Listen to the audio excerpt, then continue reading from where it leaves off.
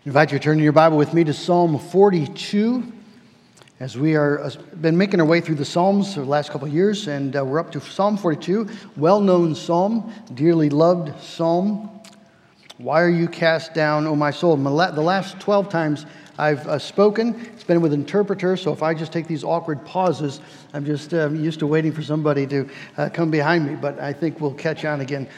It was good to be in Brazil and Uruguay. Thank you so many of you for asking. I hope to give a report at some point about some of the things that we learned. But it's always good to be back home and to open God's Word with you. Let's give our attention to Psalm 42, a maskil of the sons of Korah. This is God's Word. As the deer pants for flowing streams, so pants my soul for you, O God. My soul thirsts for God, for the living God. When shall I come and appear before God? My tears have been my food day and night, while they say to me all the day long, where is your God? These things I remember as I pour out my soul, how I would go with the throng and lead them in procession to the house of God, with glad shouts and songs of praise, a multitude keeping festival. Why are you downcast, O my soul, and why are you in turmoil within me? Hope in God, for I shall again praise Him, my salvation and my God. My soul is cast down within me. Therefore, I remember you from the land of Jordan and of Hermon, from Mount Mizar. Deep calls to deep at the roar of your waterfalls. All your breakers and your waves have gone over me. By day the Lord commands His steadfast love, and at night His song is with me, a prayer to the God of my life. I say to God, my rock, why have you forgotten me? Why do I go mourning because of the oppression of the enemy?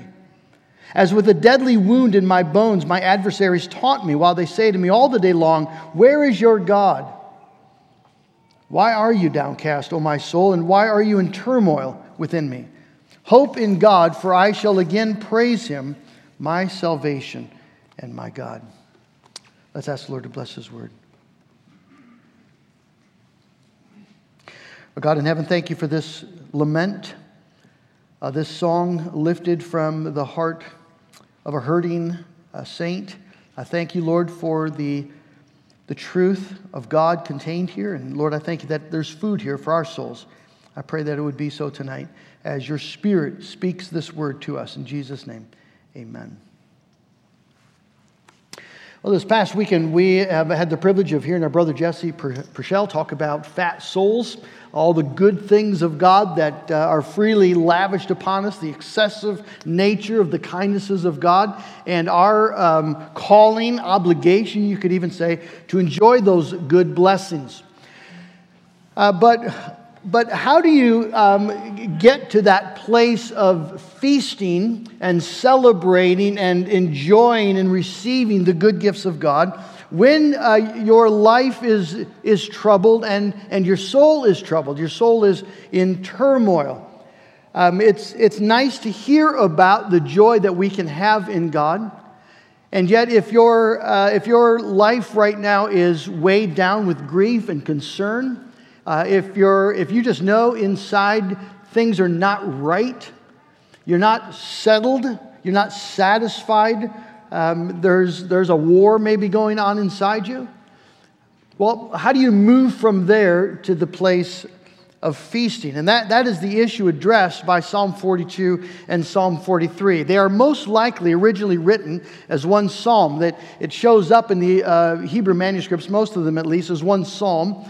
And they have the common theme, why are you downcast, O my soul, and why so disquieted in me? That refrain shows up in both 42 and 43. And so they most likely were originally one psalm. But I'm just going to look at Psalm 42 tonight. Our Nick Thompson, our intern, did a wonderful job a while ago dealing with Psalm 43. And Psalm 42 has its own entity, its own identity, and its own message. We're not sure who the author is. Old commentators tended to say it was David, but the title says the sons of Korah, and so we'll go with that. It doesn't make much difference either way, because it is a personal account of the exercise of faith in a time of soul trouble. This is not a person who's just sort of bouncing along in victory, from glory to glory in the Christian life. This is someone who is deeply troubled. And it's a wonderful just call to us of where to look and how to be helped in our trouble. The reoccurring refrain of the Psalm, 42 and 43, is that refrain, why are you downcast, O my soul? Why are you in turmoil within me? Verse 6, my soul is downcast. It's a lament, a psalm, a song that's offered to God through tears. And we can identify in Psalm 42 three causes for his soul despair. Three things that he points to that is weighing down and causing turmoil. The first is just the sense of the absence of God. A drought in his soul. So verses 1 and 2. As a deer pants for flowing streams, so pants my soul for you, O God. My soul thirsts for God, for the living God. When shall I come and appear before God? The psalm opens with a scene of a drought. Think of arid, dry, desert land, of soil that's cracked because it hasn't rained for so long. And maybe there had been a pool of water there before, but the pool has dried up and there's just the cracked soil. And standing next to it is a hart, somewhat a deer-like creature that would roam the hills of Judea. And it is suffering from this drought, and it's come to this water hole to quench its thirst, but when it gets there, there's no water to be found. And so its tongue hangs from its mouth is open, it's panting. It's thirsting, dying for water. This is a metaphor, a picture that David uses specifically in Psalm 63. Oh God, you are my God. Earnestly I seek you. My soul thirsts for you. My flesh faints for you, as in a dry and weary land where there is no water. This is a drought of the soul. Everything might look normal on the outside. If people would look at you tonight, they would see just you. And they would assume that everything's fine with you. You seem in your right state of mind. You seem content. And yet tonight, if we could do a soul survey of the congregation, how many of us wouldn't be able to say that it is not well with our soul? There's trouble in our soul. There's turmoil, restlessness. There's a sense of lack. We can't say that tonight we're experiencing the blessing of God and the presence of God and the goodness of God. We're not really drinking from that fountain in a soul-refreshing way. We long for it. We have memories of it. But tonight there's an absence of spiritual refreshment.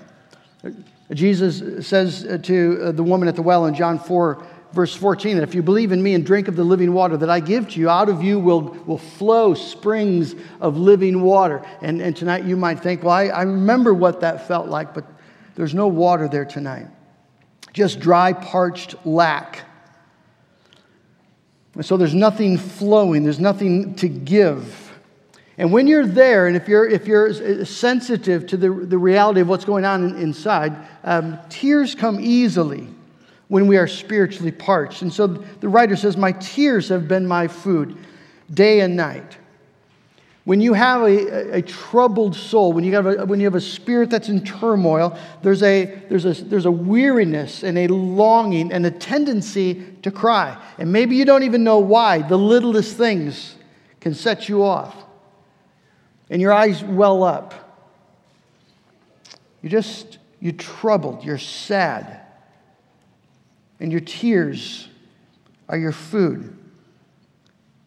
And we can sort of be tempted to brush off those experiences and know that tomorrow the sun's going to rise, and with it all the duties and obligations that are in front of us. You've got children to care for, you've got a job to go to, you've got school to attend.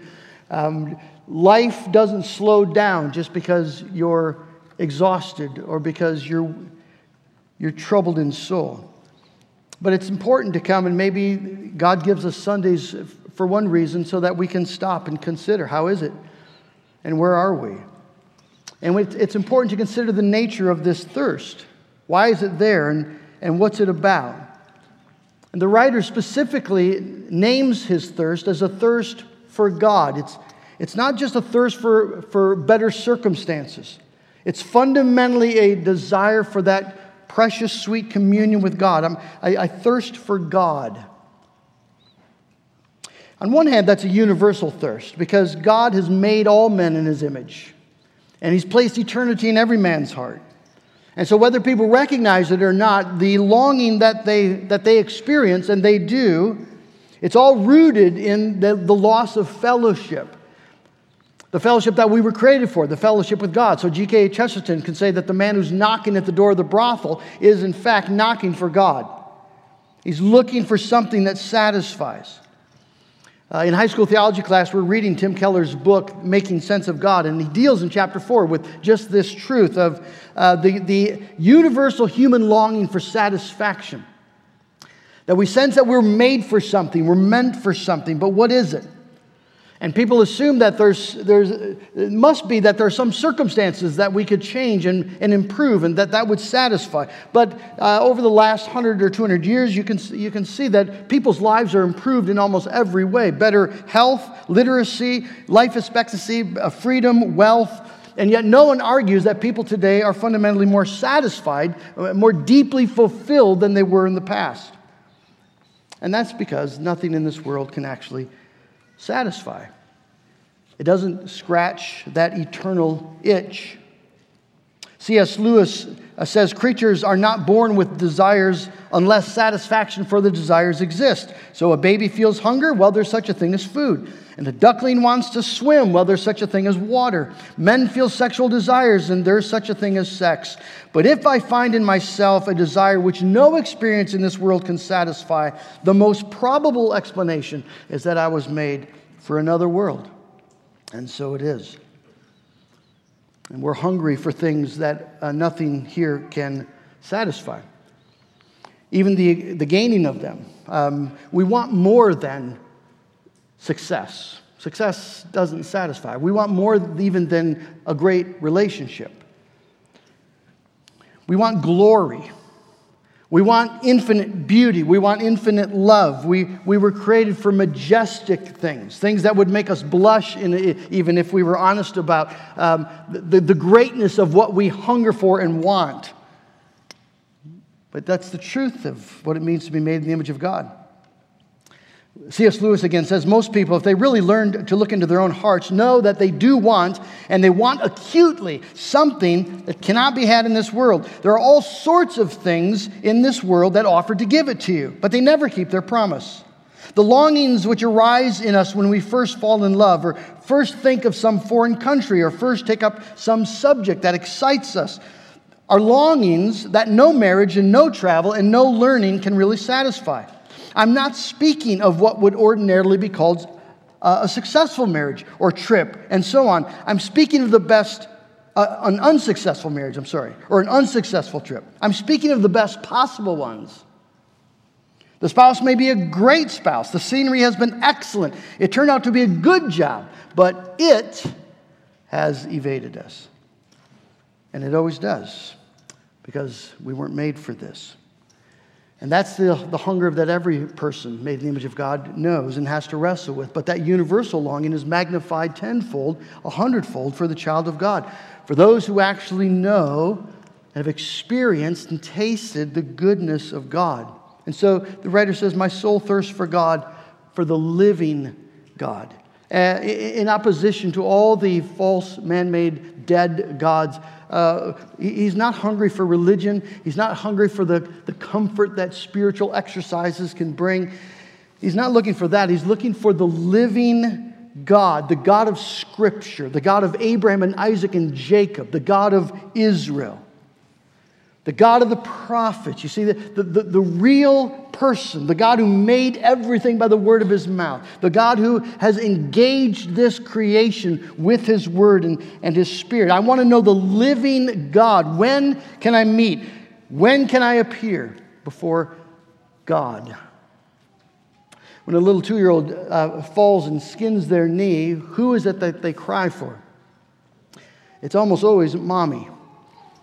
And in my experience, no one else really satisfies. Daddy can apply the Band-Aid as well as mommy, but it's not a Band-Aid ultimately the 2-year-old wants. It's comfort they want. It's consolation. And for comfort and consolation, only mommy will do. The heart wants something more than just a change of circumstance. And that's the experience of God's children in times of soul despair. Circumstances themselves aren't the fix. No change of external circumstance will give you the comfort and the consolation of knowing that God is with you and God is for you. Only God can actually satisfy that deepest hunger. And this is then the second reason for his despair. It's that he cannot go to meet with God. In the Old Testament, God dwelt in the tabernacle and in the temple. And the writer longs to go there, but for some reason that we're not told, he's prevented from going there. We read that in verse 4. These things I remember as I pour out my soul. How I would go with the throng and lead them in procession to the house of God, with glad shouts and songs of praise, a multitude keeping festival. One of the blessings of Old Testament religion was that there was a place where you could go. There was a location where God was. And he was there by his own word, by his own promise. He assured you that he was there. And you would go there with God's people on the feast days.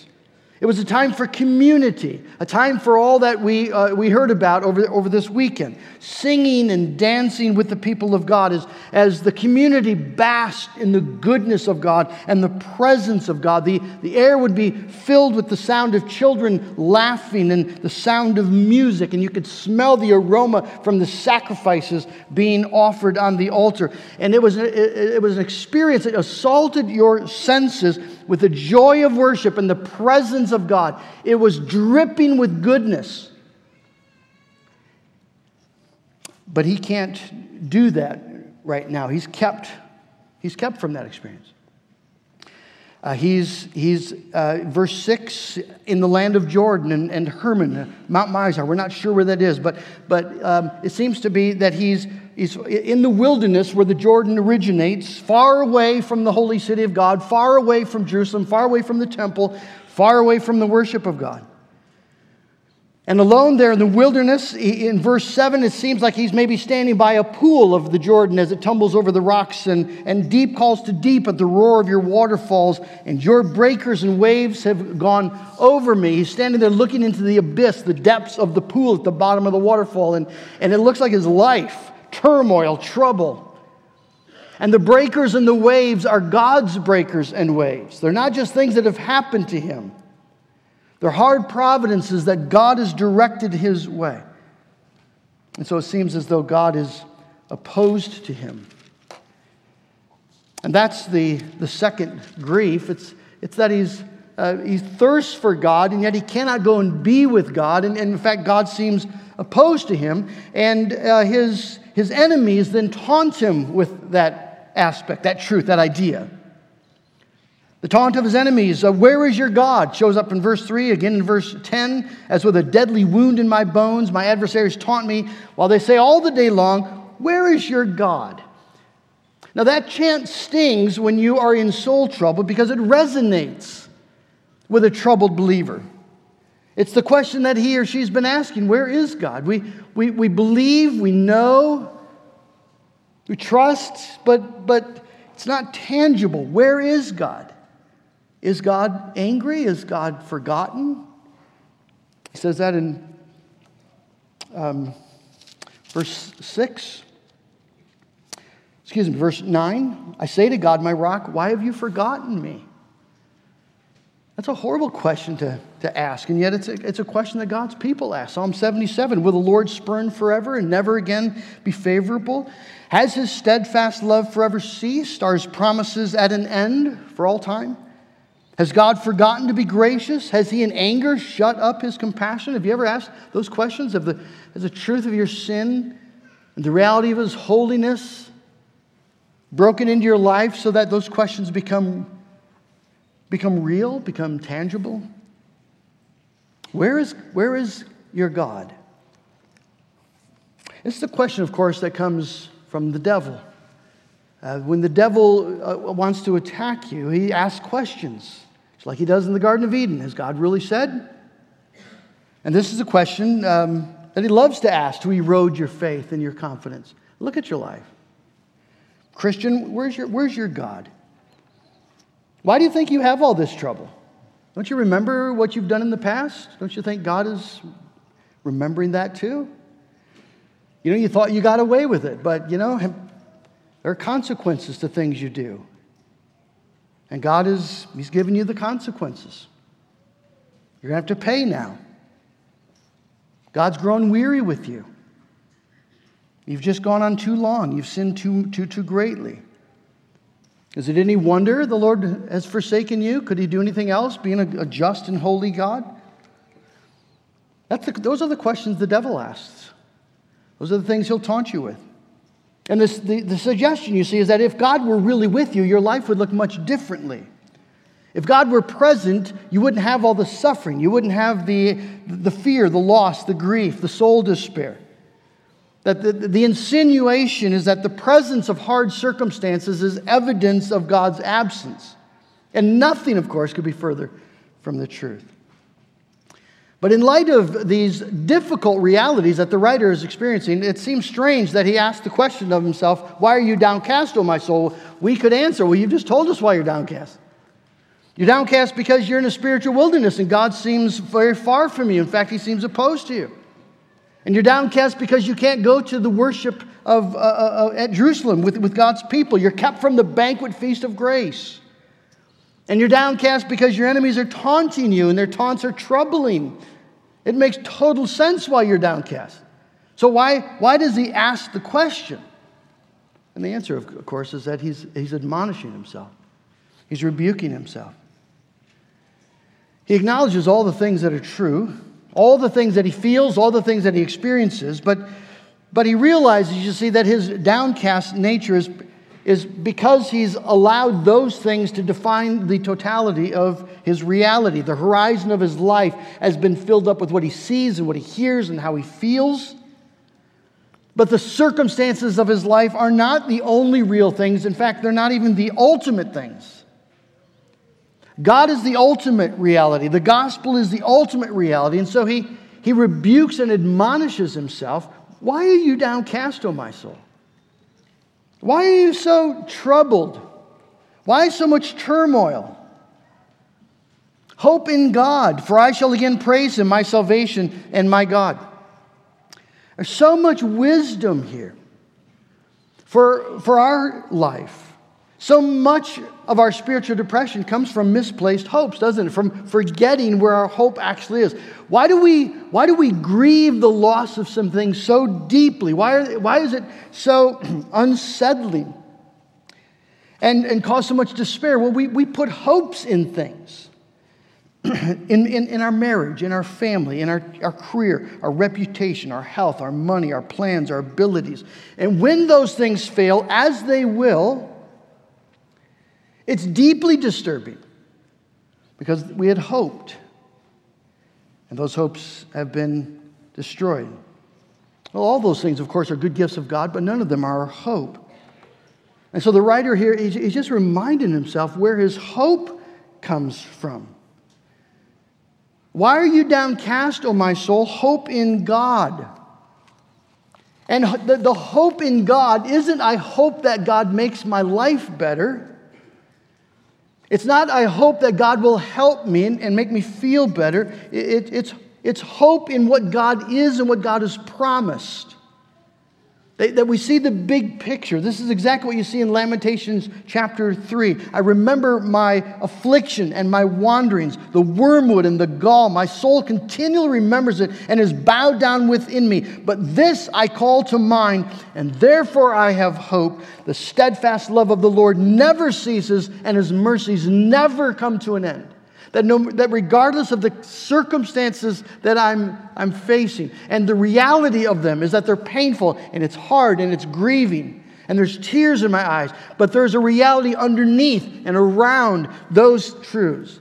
That reality is that God's love never ceases, and His mercies never, ever come to an end. The Lord is my portion, says my soul, and therefore I will hope in Him. And that's what he does. He just puts his hope in God, not to fix things, first of all, but to save him, to rescue him from the peril, the soul peril that he is in. The God in whom he hopes is the God who has promised to save him, not just from his taunting enemies and but from the wilderness of his sin, the alienation caused by his own sin. God is Yeshua. That's the word here for salvation. It's the name of Jesus. I will hope in Him, my salvation and my God. And when he speaks that way, he's saying that God is not just the one who helps me. God is my portion. God Himself is what I hope for. And that the reward I'm seeking, the blessing I'm seeking, is not just pardon or even help, but I'm seeking God. Because that's the core essential promise of the covenant of grace. I will be your shield and your very great reward. And so the song ends with a confidence then. I will yet praise Him. Well, how does he know that? How does he know this wilderness just doesn't stretch on forever? How does he know the drought's going to end? Well, he knows it because God has promised it's going to end. That the God who has saved him is a God who will save him to the uttermost. And that whatever God's purposes are in the trying circumstances, they are God's purposes. If they're God's breakers and God's waves, then even though they pound upon us, they are accomplishing God's purpose for us. They're not the devil's breakers. They're not our waves. We didn't misstep somewhere, and so these are the results that have happened. God's sovereignly at work in all the details and even in the trials. And so we can have a great confidence that God is going to lead us through. He has saved us for goodness, saved us for glory. And of course, as New Testament Christians, we have this confidence multiplied because all these things are true given us in Jesus Christ. Do you know Jesus experienced Psalm 42, didn't he? Jesus could say more than any other man, I thirst for God. When he was hanging on that cross, bearing our sin and our guilt. And when he says, I thirst, he's not just physically thirsty. He's thirsty to the core of his being. He thirsts for his God because he cannot go and worship God. He's banished from the presence of his Father, whom he loves. God, his exceeding joy, has turned his face away. And he's mocked there on the cross, isn't he, by his enemies. Where is your God? If you're the Messiah, let God come and save you. Let God come and rescue you. You talk about God your Father. Well, where is he now? And Jesus suffered that thirst, and he suffered that banishment, and he suffered the mocking of his enemies because he was bearing your sin. He was bearing my sin. He was suffering what we rightfully deserve so that we never need to experience that sort of thirst. In fact, we can hear the invitation of Jesus when he says, come, all you are thirsty. Come to the waters. You have no money, come buy. Come buy wine and milk without money, without cost. The scripture ends with that invitation. The Spirit and the bride say, come. Let whoever is thirsty come, and let him drink freely of the water of life. My question to you tonight is, have you? Are you? Do you know what it means to come and drink from the gospel of the Lord Jesus? To drink all the kindness and grace of God to you? To drink of the truth of His mercy? His goodness, His favor, His promises? Are you able in the midst of your soul thirst to go to God in Christ and to drink for your soul? You can. Let's admonish ourselves and direct our hearts there. And because Jesus was banished, we are not banished, no matter what it might feel like. The truth is, God is with us and God is for us. The cross of Jesus Christ sealed that. That we've not been destined for wrath, as Paul says, but we've been destined for eternal glory. Destined by God Himself. That's the truth. Not only are you never banished, one day you will be welcomed as you never imagined. And so you never need to wonder, where is God? No matter how trying the circumstance, you don't need to wonder, where is God? Jesus, your Savior, who loved you and gave his life for you, is at the right hand of the Father. It's where he is. The Holy Spirit, who's been poured out and dwells within you, is working within you and keeping you and holding you. That's where he is. And God the Father is on his throne. He loved you before this world was made. He gave you to his Son before you were born. He's working out his purpose and his plan, and nothing can separate you ever from his love or take you from his hand. And so, friends, put your hope in God.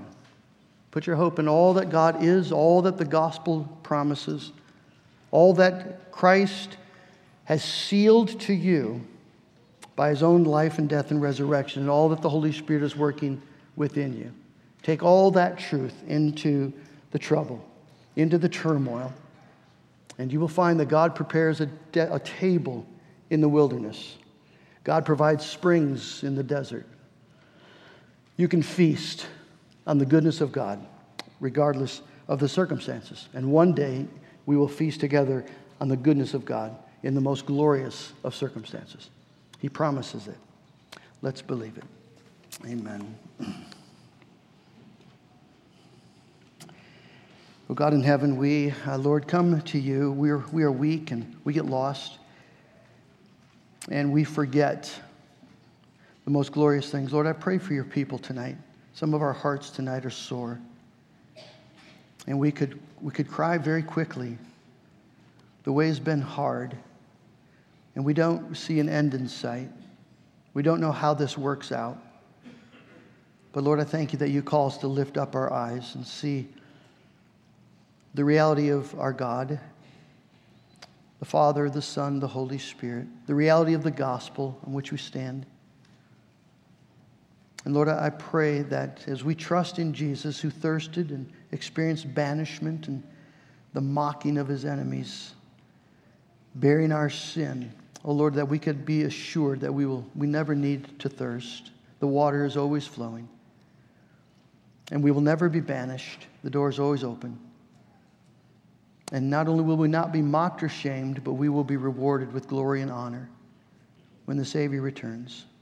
And so, Lord, I pray that we would strengthen our soul with the hope that is ours in Christ, and that we will know that we will yet praise him, maybe through tears in this life, but one day with no more crying, no more pain, no more tears, but perfectly and forever. And may we be patient then to wait for that day. We will yet praise you, our Savior and our God. We pray in Jesus' name. Amen.